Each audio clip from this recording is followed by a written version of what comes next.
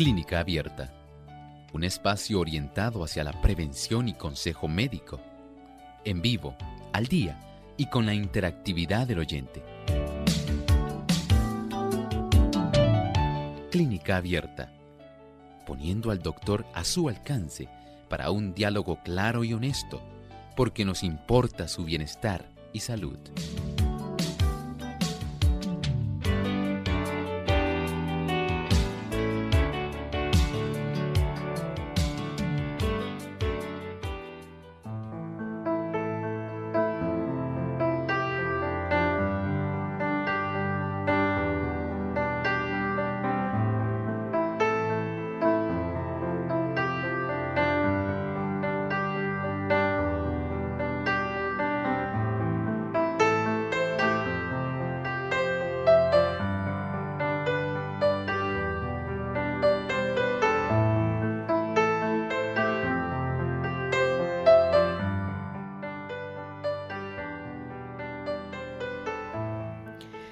Es un tipo de movimiento tembloroso involuntario y no se ha podido identificar una causa. Hoy en Clínica Abierta hablamos acerca del temblor esencial.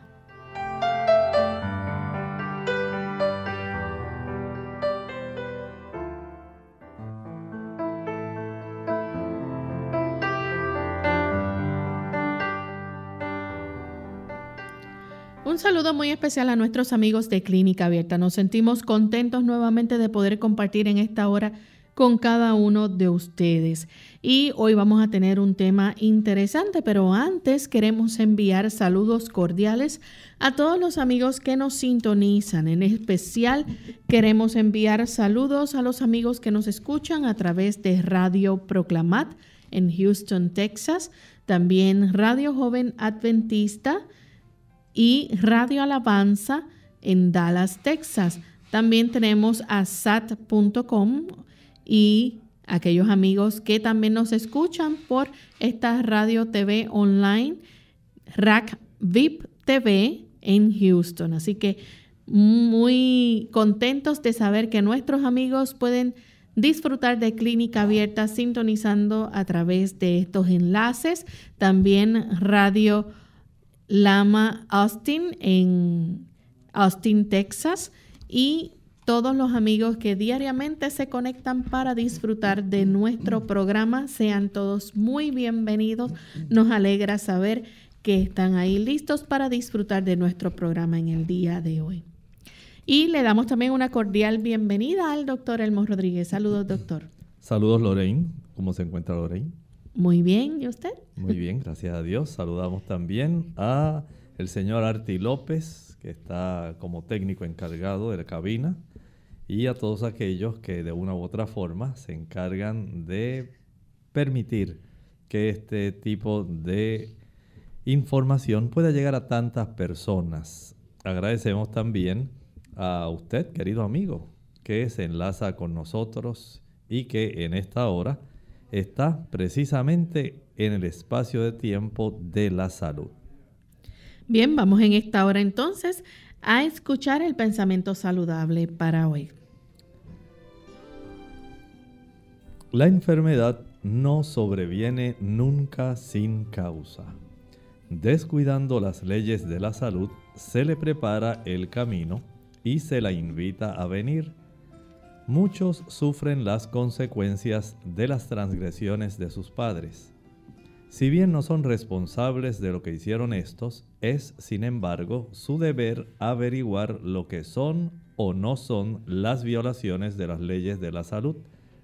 Deberían evitar los hábitos malos de sus padres y, por medio de una vida correcta, ponerse en mejores condiciones. La capacidad que nosotros tenemos para poder indagar respecto a lo que necesitamos hacer, lo que tenemos que cambiar para que nuestra vida pueda ir en la dirección de la salud, es algo excepcional y usted puede hacerlo. A veces pensamos que las cosas son muy difíciles, pero en realidad no son tan difíciles. Tan solo requieren que usted tenga un poco de decisión, que usted de una y sola vez esté más bien con el interés de ir en la dirección de indagar, de averiguar, pero también de corregir, de vivir conforme a aquellos factores que van a ayudar a su salud. No permita que un hábito impropio le robe a usted el disfrute de la salud y una gran felicidad. Bien, vamos en esta hora entonces a comenzar con el tema que tenemos para el día de hoy. Hoy vamos a estar hablando acerca del temblor esencial.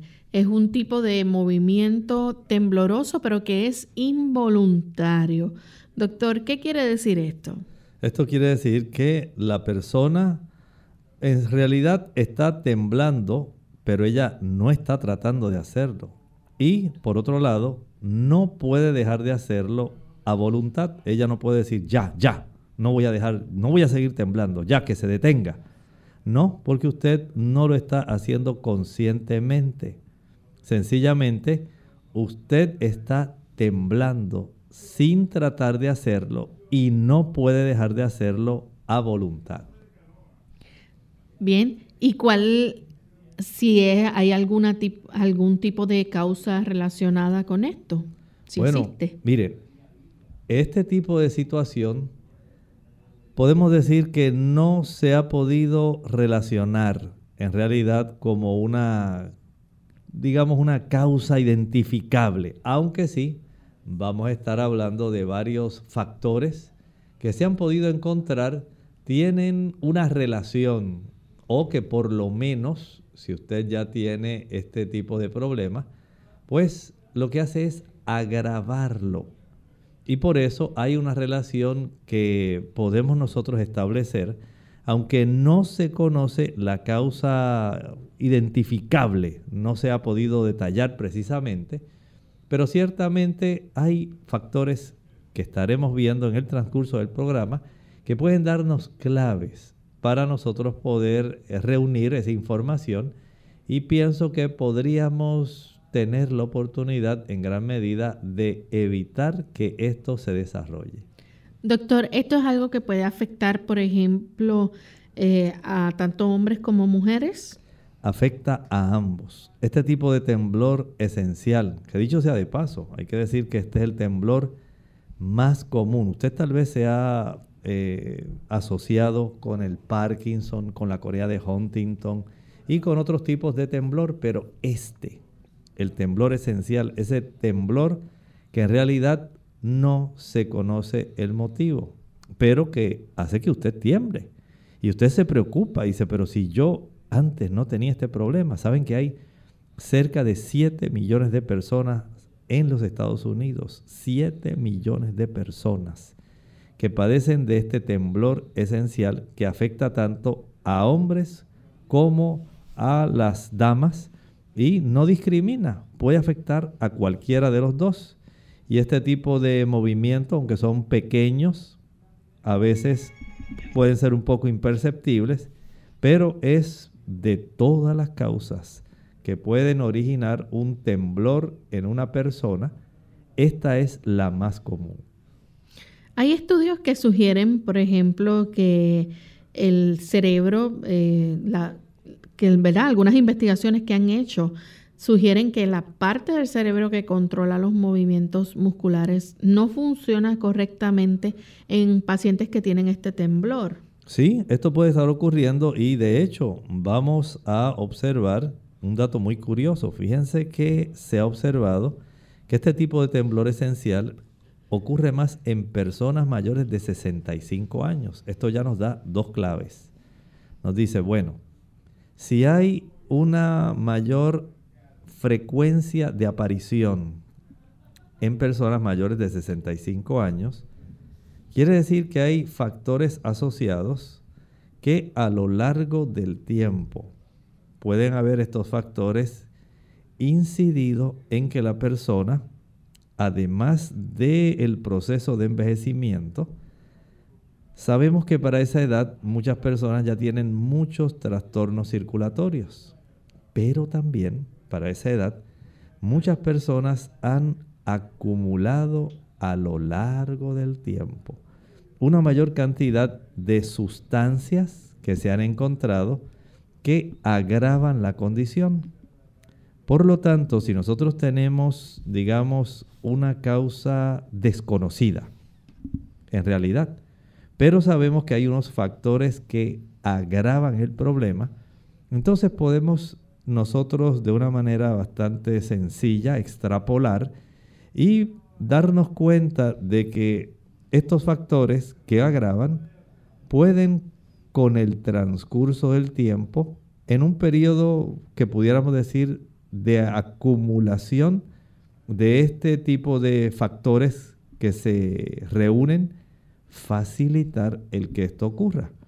Si por un lado tenemos que con el tiempo las personas mayores de 65 años de edad son las más frecuentes, sean hombres o mujeres, quiere decir que hay unos procesos degenerativos o hay unas sustancias que se han ido acumulando y que en esta época, cuando las personas tienen una circulación más pobre, pudieran entonces exacerbar el desarrollo de este tipo de trastorno en el área donde en nuestro cerebro se controlan los movimientos musculares.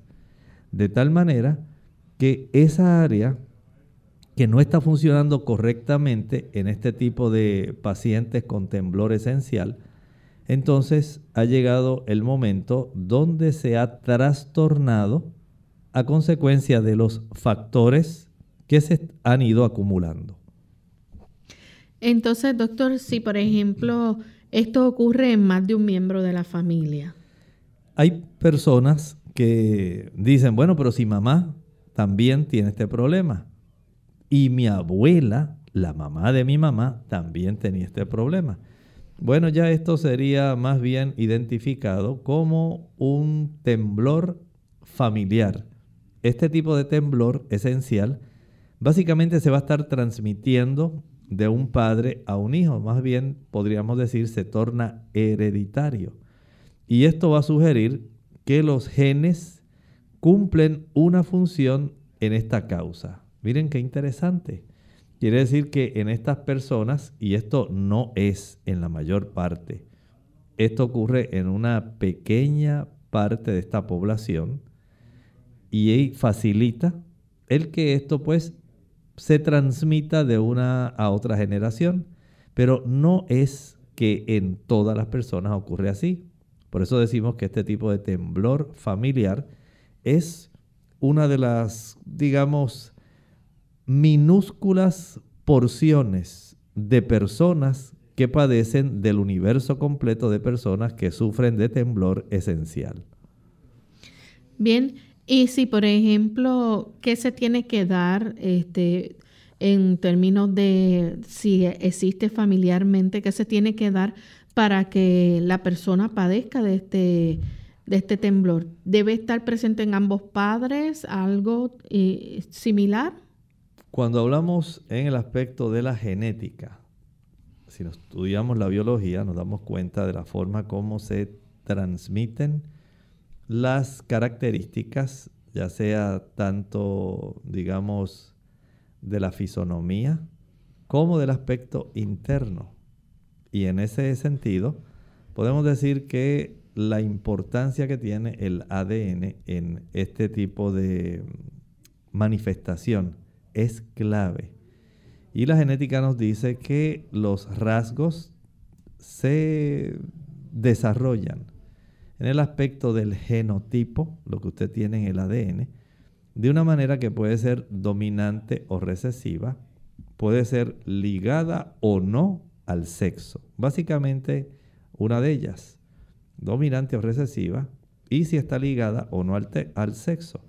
Y en este aspecto podemos decir que el temblor de esta categoría, el temblor familiar, por lo regular es un rasgo dominante. Esto quiere decir que usted solamente necesita recibir el gen, es una porción del código de ADN, un tramo, un trazo, un trecho, una sección que codifica para dar órdenes y que en esa sección lo que hace más bien es decir mira, aquí tenemos un defecto que va a estar dañando, que va a estar trastornando la zona del cerebro donde se regulan los movimientos musculares.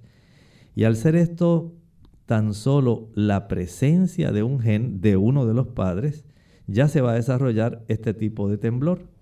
Y cuando esto ocurre, generalmente comienza en la madurez, pero también se puede ver en personas mayores o más jóvenes, a diferencia de la vasta multitud, ¿verdad?, de personas que componen esa masa de pacientes que sufren de temblor esencial. Estos otros, los del temblor esencial, pero de índole familiar, que constituye la parte genética hereditaria, estos se pueden ver en personas mucho más jóvenes. La gran mayoría de personas que no tienen temblor esencial familiar van a padecerlo, tanto hombres como mujeres, ya cuando la edad rebasa los 65 años. Bien, vamos entonces a hacer nuestra primera pausa y cuando regresemos continuaremos entonces con más de esta interesante información que hoy estamos compartiendo con ustedes sobre el temblor esencial.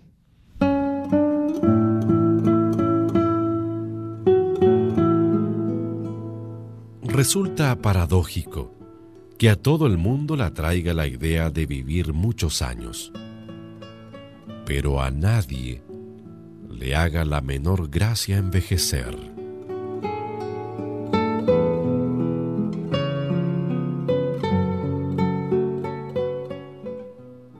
Enfermedad y ejercicio. Hola, les habla Gaby Zabalúa Godard en la edición de hoy de Segunda Juventud en la Radio, auspiciada por AARP. Cuando nos sentimos mal, ¿es bueno ejercitarnos? Muchos nos hacemos esta pregunta cuando caemos enfermos, principalmente si nos ha costado mucho esfuerzo estar en forma. Por lógica, pensamos en seguir con la rutina para sentirnos más fuertes y saludables, pero la realidad apunta a que en la mayoría de los casos, hacer actividad física exhaustiva puede perjudicarnos más que beneficiarnos. Cuando nos ejercitamos, nuestro cuerpo entra en un estado de estrés y utiliza los nutrientes que le damos para liberar hormonas. Al estar enfermos, el cuerpo entra en un estado de sobreentrenamiento, agregando un doble presión a nuestro sistema inmunológico. Si estamos experimentando los primeros síntomas de una gripe o resfrío, la clave es descansar. Lo primordial es no enfermarnos más ni prolongar el malestar. Por lo general, la dolencia solo durará, con el debido cuidado, unos días. Y si optas por el descanso en vez de la actividad, en poco tiempo volverás a tu rutina de ejercicios.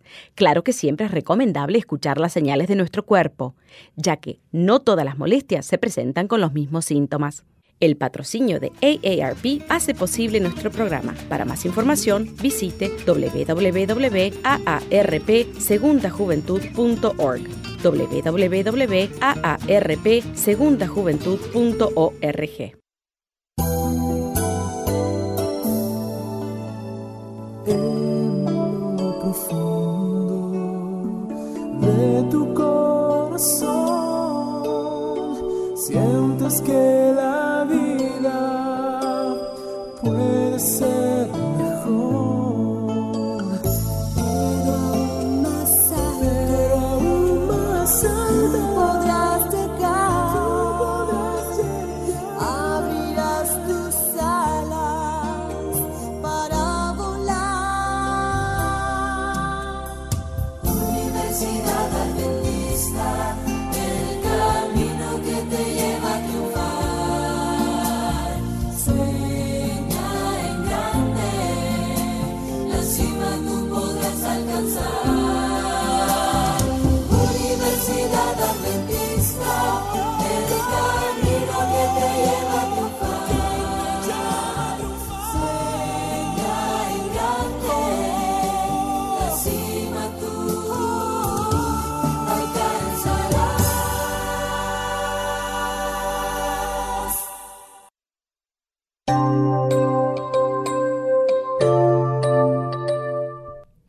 Ya estamos de vuelta en Clínica Abierta, amigos, y hoy estamos hablando acerca del temblor esencial, un tipo de movimiento que es tembloroso y es involuntario. Antes de la pausa, el doctor nos hablaba cómo es esto común en personas mayores de 65 años.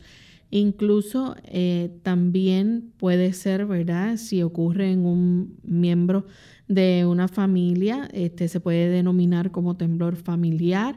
Y antes de la pausa también él nos mencionaba cómo genéticamente, ¿verdad? Hay un rasgo dominante que el gen de uno de los padres, pues, se necesita para desarrollar este temblor. Doctor, normalmente, ¿o dónde se van a empezar a manifestar estos síntomas de este temblor esencial? ¿Dónde lo vamos a empezar a notar? ¿En qué parte del cuerpo? Las personas se preocupan porque comienzan a notar que, por ejemplo, el antebrazo y las manos. Ahí usted comienza a tener ese tipo de temblor que clasificamos ya como involuntario. Usted no deja de hacerlo. Usted sencillamente trata, pero va a seguir temblando y usted voluntariamente no lo puede detener. Sabe que este tipo de situación es común en muchas personas y aún hay personas que usted conoce, por ejemplo, la actriz Katharine Hepburn. Ella tenía este tipo de temblor en la voz y en su cabeza. Y sencillamente, pues, pudo ella desarrollar su carrera cinematográfica. O sea que además del antebrazo y las manos, se puede afectar la cabeza, se puede afectar los brazos, los párpados. Puede ocurrir también que se afecten otros músculos, aunque rara vez ocurre en las extremidades inferiores. O sea que las piernas y los pies casi nunca van a tener este tipo de manifestación.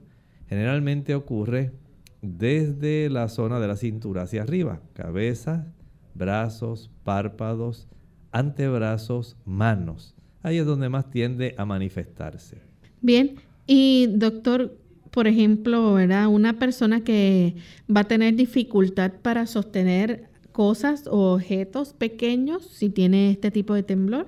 Sí, esto puede ocurrir. La persona va a notar que sus manos le tiemblan cuando trata de hacer algunas actividades, ¿verdad? Directamente con sus manos. Digamos, si la persona quiere sostener algunos objetos pequeños, digamos, quiere firmar un cheque, o si la persona sencillamente desea escribir en forma cursiva y fluida, no se le facilita.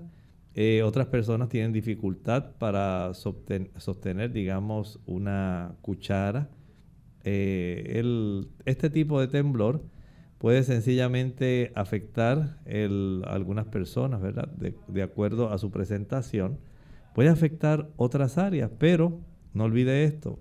Este tipo de temblor, según se desarrolla, aunque usted no lo va a controlar voluntariamente, sí debe tener en mente que puede usted, en algunos casos, hay personas que sienten vergüenza porque dicen, mira, ¿qué van a pensar? Que estoy muy enfermo.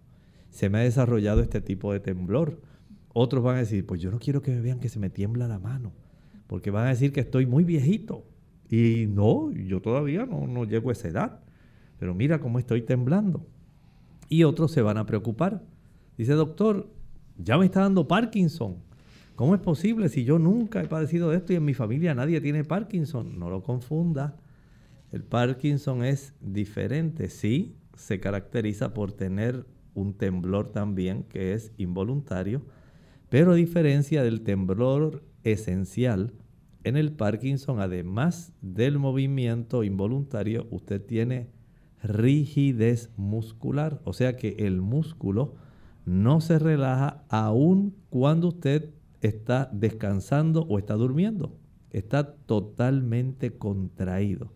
Y eso pues no ocurre en el caso del temblor esencial.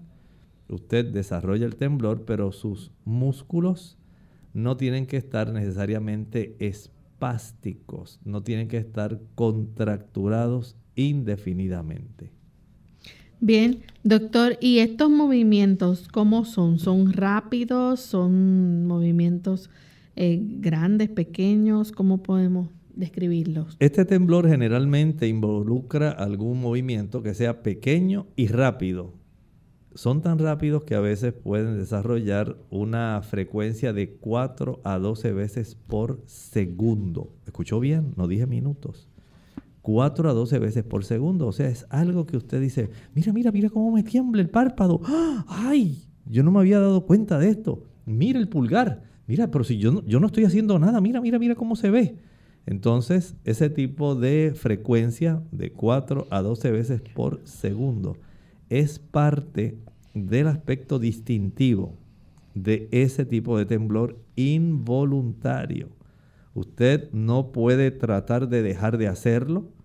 Sencillamente usted no puede decir, ya, tranquilo, no te muevas. No, aquí eso no puede ocurrir. Recuerde que hay una zona del cerebro que controla los movimientos que no está funcionando correctamente. ¿Cuáles son los síntomas entonces que podemos observar en estos pacientes? Hay un conjunto de síntomas. Hay algunos que son muy específicos, que son los más frecuentes en estas personas. Por ejemplo, puede haber ese movimiento anormal de la cabeza, como un tipo de cabeceo. También puede resultar que la persona, como estábamos hablando de esta actriz, Katharine Hepburn, tiene un sonido trémulo o sencillamente hay una agitación en la voz si el temblor está afectando la laringe. Recuerde que en esta área del tercio superior de nuestra área, digamos, voluntaria para nosotros tragar, esa área tiene el tercio superior un músculo voluntario. Y este músculo voluntario, precisamente en esta zona, tenemos parte de la caja de la voz. Y esto se va a afectar. Puede ser que la persona, como esta actriz, tenga ese movimiento suave, rapidito, de su cabeza. Y también tenga este trastorno del temblor que afecta la laringe. En otras personas, el problema no tiene nada que ver con la cabeza, no tiene que ver con la laringe, pero dijimos que el lugar donde más frecuente se observa el temblor es en las manos y en los antebrazos. Y dicho sea de paso, no tiene que ocurrir en ambas manos ni en ambos antebrazos. Puede ocurrir en uno de ellos. Y el problema con esta situación, cuando se desarrolla este temblor esencial, es que la persona se le va a dificultar escribir. Imagine usted, piense usted en un movimiento de 4 a 12 veces por segundo y usted tratando de firmar el cheque o usted tratando de estampar su rúbrica. No lo va a poder hacer. Dice, pero si así no soy yo, ¿cuándo a mí me había pasado una cosa de esta? No es posible. Esto es algo que inaudito. Yo nunca hubiera pensado que algo así me hubiera ocurrido a mí. Yo pensaba que esto era para personas mayores, otras personas, pero a mí, a esta edad que básicamente estoy retirándome, estoy jubilándome. ¿Cómo es posible? Ahora que yo pensaba disfrutar de mi jubilación, mira nada más lo que he desarrollado. Y ahora casi no puedo firmar. Casi no puedo sostener algo con precisión. Es muy pobre la capacidad que tengo ahora de sostener, de beber de una taza. Se me dificulta usar una herramienta. No puedo dibujar. Este es parte del problema que la persona que desarrolla el temblor esencial va a estar observando. Recuerden que afecta más las manos y los antebrazos. Estos temblores, doctor, ¿cuándo ocurren? Este tipo de temblor puede ocurrir, digamos, al moverse. Es un temblor relacionado con la acción. Puede ser que usted esté tranquilo y de momento se exacerba, aumenta. Al usted tratar de hacer el movimiento, ahora dice la persona, ahora que estoy sosteniendo el bolígrafo para firmar o para dibujar, mira, ahí empezó el temblor. Hay algunos de estos temblores que pueden ocurrir en ese momento, relacionados con la acción. o sencillamente puede ser menos notorio el reposo. Ocurre más suave, más lentamente, o sencillamente desaparece. Y cuando usted va a realizar un movimiento fino, digamos que usted quiere abrocharse su blusa o su camisa, pues se le dificulta porque ahora nota que tiene su mano al tratar de hacer ese movimiento para meter el botón por el ojal, se le dificulta. Y usted dice, pero ¿qué está pasando? Y esto entonces a usted ya le preocupa. A veces estos temblores pueden aparecer y desaparecer. Pero hay algo que se ha observado. Generalmente van a empeorar con la edad. Quiere decir que esa zona del cerebro que está encargada de controlar los movimientos musculares está disfuncionando. No está funcionando correctamente. Y en este tipo de problema, según la persona va entrando en una mayor edad, el problema va empeorando. Quiere decir que la zona se va afectando. Probablemente puede tener una menor irrigación, una menor circulación. Puede ser que a consecuencia de algunos hábitos que estaremos hablando en breve, algunos de estos factores se acumulen y se manifiesten precisamente dañando estas células que controlan este tipo de movimiento. Y esto sencillamente se evidencia. Por eso, al empeorar con la edad, pues la persona ya tiene una situación bastante preocupante. Dice, pero si me había desaparecido, ya hacía como 3 meses que no me daba, ya volvió otra vez. Hay algo malo, algo me está pasando. Este tipo de temblor puede aparecer y desaparecer, puede ocurrir al moverse, empeora con la edad. O sea, hay claves que le dan a usted alguna idea de los trastornos que están ocurriendo en esa área de su cerebro que controla los movimientos. Vamos en este momento a nuestra segunda pausa y cuando regresemos continuaremos entonces con este interesante tema. Ya volvemos. Ejercicios de Kegel, primera parte. Hola, les habla Gaby Zabalúa Godard en la edición de hoy de Segunda Juventud en la Radio, auspiciada por AARP. ¿Habías escuchado hablar sobre los ejercicios Kegel? Los ejercicios Kegel fueron desarrollados por el doctor Arnold Kegel en la década de los 40 para controlar la incontinencia urinaria de las mujeres después de dar a luz. Hoy la situación ha cambiado. Además de la mujer que sufre la incontinencia urinaria por estrés, también se recomienda a hombres que padecen incontinencia después de una cirugía de próstata y en el campo sexual para mejorar el placer. Como la zona pélvica es un sistema de músculos y ligamente que mantiene una posición correcta a la vejiga, el recto, el útero en las mujeres y la próstata en los varones, el propósito de los ejercicios de Kegel es incrementar su fuerza y resistencia para prevenir la caída de los órganos intraabdominales y algunas disfunciones sexuales. ¿Pero cómo son los ejercicios? Lo más importante es saber identificar los músculos pélvicos. Algunas personas que no los localizan con facilidad, por lo que se debe practicar con frecuencia para saber contraer los músculos adecuados. Un método para reconocer los músculos consiste en retener el flujo de orina contrayendo los tendones del piso pélvico. Una vez reconocido el grupo correcto, puedes practicar el programa de ejercicios que describe nuestro siguiente segmento. El patrocinio de AARP hace posible nuestro programa. Para más información, visite aarpsegundajuventud.org. Dolor de rodillas. Hola, les habla Gaby Zabalúa Godard en la edición de hoy de Segunda Juventud en la Radio, auspiciada por AARP. Subir y bajar escaleras es uno de los ejercicios aeróbicos más completos que existen. Es tan eficaz que incluso en diversos gimnasios encontramos aparatos que imitan su movimiento. Hacer este tipo de deporte es ideal para mantener la forma. El inconveniente surge cuando las rodillas sufren de alguna lesión, que se agrava con los movimientos. En estos casos, el dolor de las rodillas pueden tener varios orígenes, por lo que un rápido diagnóstico permitirá establecer el tratamiento más adecuado. Sin embargo, aunque no es aconsejable tratar las afecciones de esta articulación respiración de forma general, hay algunas medidas que pueden ser beneficiosas. Antes de empezar a ejercitarte, conviene calentar bien los músculos y las articulaciones. Si ya sufriste una lesión, debes olvidar hacer deporte hasta que te encuentres totalmente recuperado. Cualquier paso en falso podría favorecer una recaída. Asimismo, las terapias alternativas de calor y frío ayudan a desinflamar y bajar el dolor, aunque deban ser acompañadas por otros tratamientos. Cuando existe extremo dolor o inflamación, los analgésicos y antiinflamatorios pueden ser una opción, siempre y cuando sean recetados por tu médico.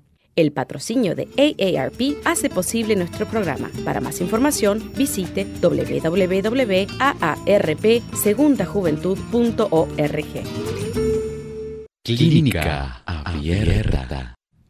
Ya estamos de vuelta en Clínica Abierta, amigos, y hoy estamos hablando acerca de estos temblores involuntarios esenciales. Antes de la pausa, el doctor compartía con nosotros algunos de los síntomas, ¿verdad? Vamos a ver esta persona que va a tener quizás algún tipo de agitación en la voz. Si el temblor llega a afectar la laringe, va a tener quizás cabeceo, puede estar teniendo problemas para escribir, y también vamos a ver que entonces ya pudiera quizás también relacionarse cuando va a moverse, puede ocurrirle cuando va a moverse la persona, o pueden ser hasta menos notorios, ¿verdad?, cuando la persona está en reposo. Doctor, ¿esto con la edad puede mejorar o empeorar? ¿Sabe que por eso estábamos hablando hace un momentito de cómo el aspecto de la reducción de la capacidad de recibir una buena cantidad de sangre en las zonas que se encargan del control del movimiento de nuestros músculos voluntarios, como el que vaya ocurriendo un proceso degenerativo? Recuerde que todo esto es controlado por células cerebrales. Hay neuronas que se encargan de controlar eléctricamente todo este proceso. Y si nosotros observamos cómo el cerebro, cuando se hacen imágenes de resonancia magnética y tomografías, el cerebro poco a poco va sufriendo procesos de involución. Se va achicando. Poco a poco la corteza del cerebro va tornándose más delgada. Y resulta que esa corteza del cerebro, donde usted tiene lo que se le llama la sustancia gris, ahí están las neuronas que se encargan básicamente del control de todos los aspectos. Recuerden que tenemos áreas exclusivamente para la información que los sentidos proveen, pero también tenemos áreas donde es nuestra respuesta a la información que recibimos de los 5 sentidos. Y parte de esa respuesta incluye los movimientos. Este tipo de control que se genera en áreas específicas del control del movimiento voluntario, aparentemente va sufriendo un proceso degenerativo, un proceso de daño, donde las neuronas van muriendo, donde poco a poco hay factores, como por ejemplo, piensen en este. Se ha encontrado que estos temblores empeoran con el estrés. Esto nos está diciendo que hay entonces una influencia que se genera a consecuencia de el aumento exagerado del cortisol y la adrenalina.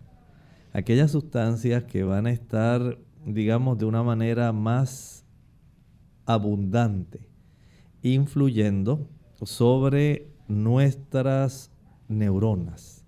Desde el punto de vista de estos dos, digamos, neurotransmisores, son los más que van a estar afectando con el transcurso del tiempo. Usted, por ejemplo, piensa una persona que ha estado viviendo desde que inició su trabajo hasta su jubilación, digamos, en un hogar donde tenemos mucha fricción, mucho problema. Y además tiene fricción en el trabajo. Y además esta persona, pues, por su tipo de carácter, no se lleva bien y todo le parece mal y todo se queja y todo lo critica y bueno, y para ella una cosita así la convierte asá. Y eso generalmente pues va a traer una serie de dificultades. Y esta persona va a tener un gran aumento de cortisol, de adrenalina. ¿Usted imagina ese baño de cortisol y adrenalina diariamente, constantemente? Mientras esté en la casa, llegó a su casa, digamos, a las 5 de la tarde, y desde que llega hasta que se acuesta, se está quejando, criticando, peleando, buscando problemas. Y dice, es que nada más llego aquí, y aquí enseguida me sulfuro. ¿Cómo es posible? Y así ocurre también con el jefe. Y bueno, cuando esta persona tiene ese tipo de estrés, y ya ha llegado a los 65 años, se va a dar cuenta que cada vez que se enoja, cada vez que se pone ansiosa, su condición va a empeorar, pero no es lo único. Estos temblores también van a empeorar con el uso de la cafeína. Noten que aunque no se sabe la causa específica por la cual se genera, sí se ha descubierto que hay factores que lo agravan. Y esto, como decía al principio, pueden ser claves que nos dicen, mira, si esto se agrava cuando se ingiere cafeína, es muy probable que el daño, las toxinas que usted ingiere, en este caso la cafeína, va a estar facilitando el daño en esas neuronas que se encargan de controlar el movimiento voluntario. De tal manera que ahora usted, al no poder controlarlo, se ha desarrollado un movimiento involuntario porque ya no hay un dominio de un tono que normalmente su cuerpo era el que debía estar ordenando y supervisando. Ahora ya no hay quien supervise y usted voluntariamente no lo puede detener.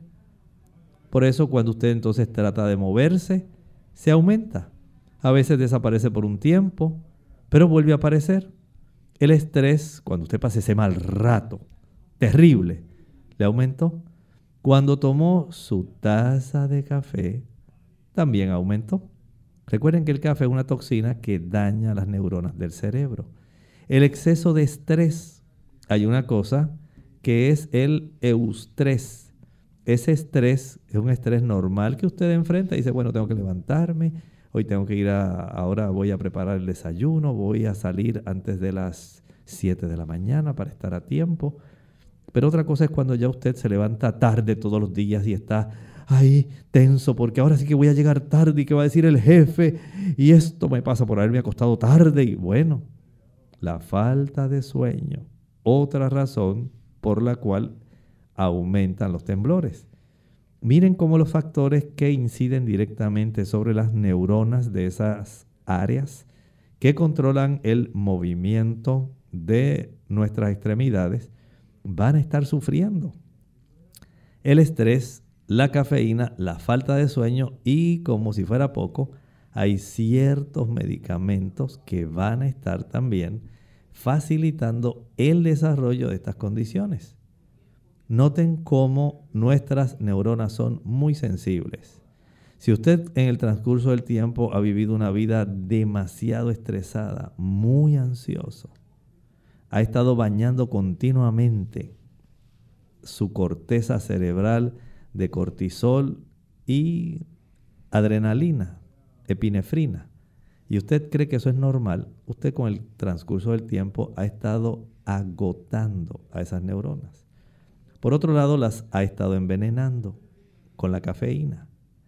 Por otro lado, al usted no dormir suficiente cada noche, no le permite a esas neuronas repararse, el que ellas se puedan reabastecer de calcio, de magnesio, de sodio, potasio, para ellas poder disparar un potencial de acción y facilitar esa comunicación entre las neuronas para que puedan ellas supervisar, dominar los movimientos.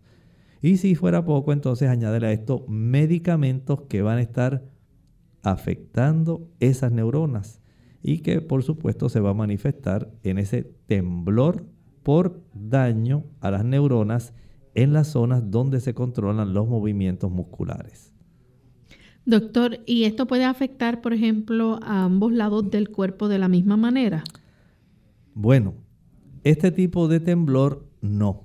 El temblor esencial no tiene ese efecto de poder afectar a ambos lados del cuerpo. Dijimos casi siempre es unilateral. Puede más bien estar asociado, digamos, a un tipo de temblor que se desarrolle en una mano, en el antebrazo, en un dedo, en el movimiento de la cabeza, la laringe, puede ser el brazo. Son áreas bien específicas, pero a diferencia de otros tipos de temblores, este básicamente va a ser más bien localizado y en áreas bien específicas. Bien, vamos entonces a hablar acerca de las pruebas y los exámenes que se realizan cuando está la persona pasando por esta situación. El proveedor de atención médica, ¿verdad?, va a hacer un examen físico para poder realizar un diagnóstico. Sí, le va a hacer el examen físico y le va a hacer una serie de preguntas. Parte, ¿verdad?, de esa consulta médica, entonces incluye el interrogatorio. Y ahí usted le va a decir al médico, mire doctor, yo cuando empecé con este problema, me empezó como a los 63 años, empezó por la cabeza, como que me movía así, era un movimiento y la gente me decía, ¿qué te pasa? Estate tranquilo. No, pero doctor, pero no puedo estarme tranquilo. Y he notado que me está ocurriendo esto, me afecta, a veces aparece, después desaparece, pero he notado que aparece cuando estoy bajo mucha tensión, doctor. O sencillamente cuando tomo café, mire doctor, se empeora. Y las veces que no alcanzo a dormir bien, doctor, si usted supiera cómo amanezco al día siguiente. Bueno, el médico entonces va recopilando toda esa información y ahora va a hacer un examen físico. Va a descartar algunas razones. Por ejemplo, él dice, bueno, si usted consume o no cigarrillo o tabaco. Usted sabe que el tabaco es otra toxina. Si por un lado, imagine usted, el café, la cafeína, daña esas neuronas, esto también lo puede hacer el tabaco, porque el tabaco no provee ninguna sustancia que sea nutritiva. No hay elementos nutritivos. Así que este médico dice, bueno, si usted fuma o no, ya sabe que aquí hay un factor que va a tener relación con este tipo de trastorno donde usted tiembla involuntariamente. Igualmente puede ocurrir si usted padece de hipertiroidismo. Esto es, cuando la tiroides es demasiado activa. Digamos que usted es una persona alcohólica y de momento usted cesa en el uso del alcohol, de esta toxina. Ya llevamos 3 toxinas: cafeína, hablamos también del tabaco y del alcohol. Se ha visto que las personas que súbitamente dejan de consumir alcohol, al abstenerse, comienzan también a desarrollar este problema. Recuerden que esta toxina mata las neuronas y aquellas que no han muerto les roba una buena cantidad, especialmente de tiamina, vitamina B1, porque el procesamiento del alcohol va a requerir esta vitamina y el hígado se la va a sustraer, se la resta a los nervios y esto pues tiene unas consecuencias. Hay un precio que usted tiene que pagar. Sus neuronas se afectan. También la cafeína, como estábamos hablando, ciertos medicamentos y el hecho de que usted sea muy nervioso o ansioso, o sea, químicos que nosotros mismos producimos, como estábamos hablando del cortisol, la adrenalina, la noradrenalina, la epinefrina o norepinefrina. Ese constante bombardeo, esa inundación constante a la cual usted somete a su sistema nervioso a largo plazo, le va a cobrar, le va a pasar una factura. Y en estas personas por lo menos en los Estados Unidos, 7 millones de personas sufren de esta condición. Doctor, por ejemplo, las razones, ¿verdad?, que se deben descartar a la hora de realizar exámenes adicionales. Por ejemplo, si la persona fuma, es uno de los detalles importantes. Claro que sí, eso es muy importante. La persona tiene que estar consciente de que hay un grupo de factores, entre ellos el fumar. También si la persona, por ejemplo, tiene hipertiroidismo. Exacto, ya tenemos una condición que entendemos que si está muy activa la tiroides, esto va a afectar el que haya un buen movimiento. Y la persona si ingiere alcohol, esa suspensión repentina. Sí, el síndrome de abstinencia por la falta de suficiente cantidad de vitaminas del grupo B. Otra de las razones es lo que usted estaba indicando ahorita, también la demasiada cafeína. La demasiada cafeína, el uso de ciertos medicamentos y el exceso de ansiedad. Así que es necesario, por ejemplo, exámenes de sangre y otros estudios. Se puede requerir. Esto puede ayudarnos principalmente a los estudios de imágenes, por ejemplo, la tomografía, la resonancia magnética y radiografías del cerebro. Pudieran tratar de identificar zonas de deterioro, zonas de daño que pudieran estar entonces identificadas con estos movimientos. ¿Qué tipo de tratamiento se lleva a cabo entonces con este paciente? Mire, algunas personas no van a requerir tratamiento, especialmente si su condición es leve. Si digamos usted dice, bueno, yo sé que esto me sobreviene cuando me falta el sueño, pues usted corrige el problema. Dice, ya, no voy a acostar tarde, me voy a acostar temprano para evitar que esto siga desarrollándose. Voy a dejar el café, voy a dejar de usar alcohol, voy a evitar el tabaco, no lo voy a usar. Me voy a tranquilizar, no voy a estar con tanto estrés, porque la verdad que el estrés puede ser sumamente perjudicial. O sencillamente voy a hablar con mi médico. Pienso que desde que estoy tomando este medicamento es que he desarrollado este problema. ¿Qué tipo de cuidados, por ejemplo, entonces se deben tomar de forma casera? Bueno, si usted sabe que el problema empeora con el estrés, entonces usted tiene que aprender a relajarse. El tener ese proceso donde usted se relaja ayuda. Usted sabe que tenemos cada día 24 horas. Si usted se encarga de identificar, por lo menos dice, voy a identificar una hora, esa hora va a ser para yo ejercitarme. En esa hora voy a utilizarla como una válvula de escape para poder tener un tiempo para mí y no estar tan ansioso. Si usted sabe que hay mucha dificultad con su pareja, en su familia, pues hay que limar asperezas. Hay que buscar la forma de estar en paz. Evite la cafeína, no la tome. Aun cuando sea café descafeinado. Una cosa es el café de garbanzos, el café de malta, el café de cebada tostada. Esos no hacen daño. Cambie el café que usted utiliza por este. Pero por supuesto, deje el alcohol, es una toxina, y deje el tabaco. No le conviene. No trate de buscar un producto natural que le contrarreste el problema para usted seguir tomando alcohol, tomando café o usando tabaco. Usted tiene que corregir la causa básica. Y si es porque usted no está durmiendo bien, acuéstese temprano, hágalo, porque si no, lamentablemente va a seguir su problema de deterioro. Bien, entonces, ¿qué otras alternativas tienen nuestros amigos? Medidas que le puedan ayudar, por ejemplo. Bueno, si la persona tiene un fármaco que sabe que le está afectando, usted con la supervisión del médico debe suspenderlo, se puede reducir la dosis o sencillamente se puede cambiar.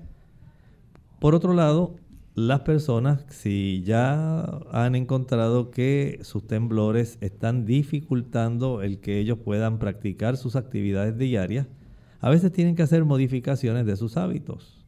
Por ejemplo, la persona va a tener que buscar ropa que tenga cierre o que tenga algún velcro si se le dificulta abotonarse.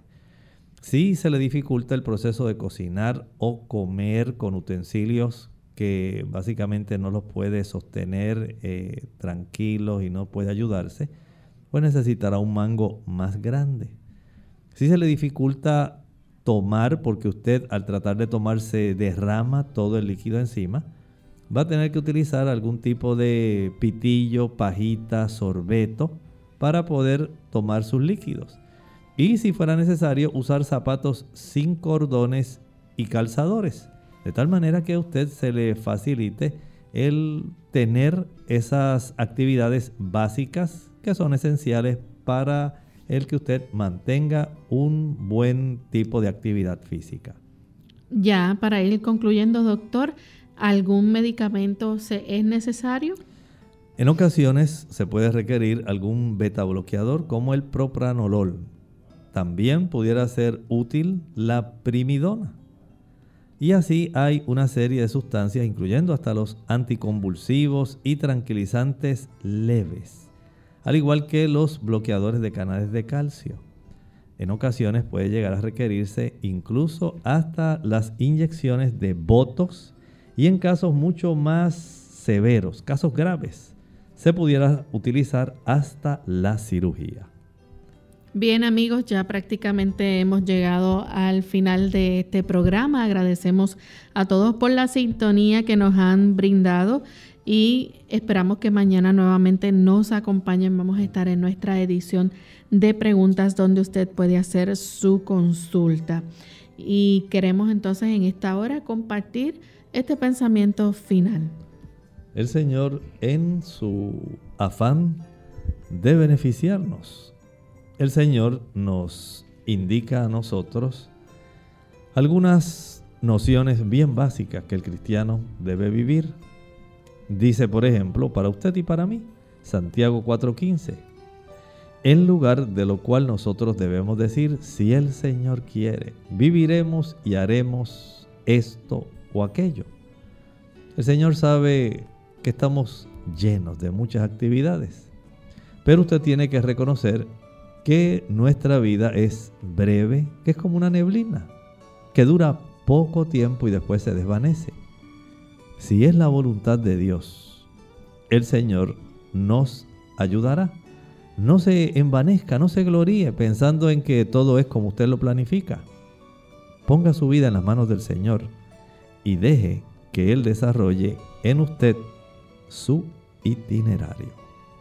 Nos despedimos y será entonces hasta el siguiente programa de Clínica Abierta. Con cariño compartieron el doctor Elmo Rodriguez Sosa y Lorraine Vázquez. Hasta la próxima.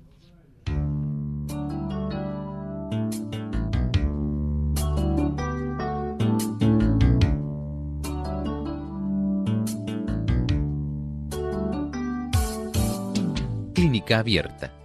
No es nuestra intención sustituir el diagnóstico médico. Antes de poner en práctica cualquier consejo brindado en este programa, usted debe consultar con su médico. Hasta la próxima.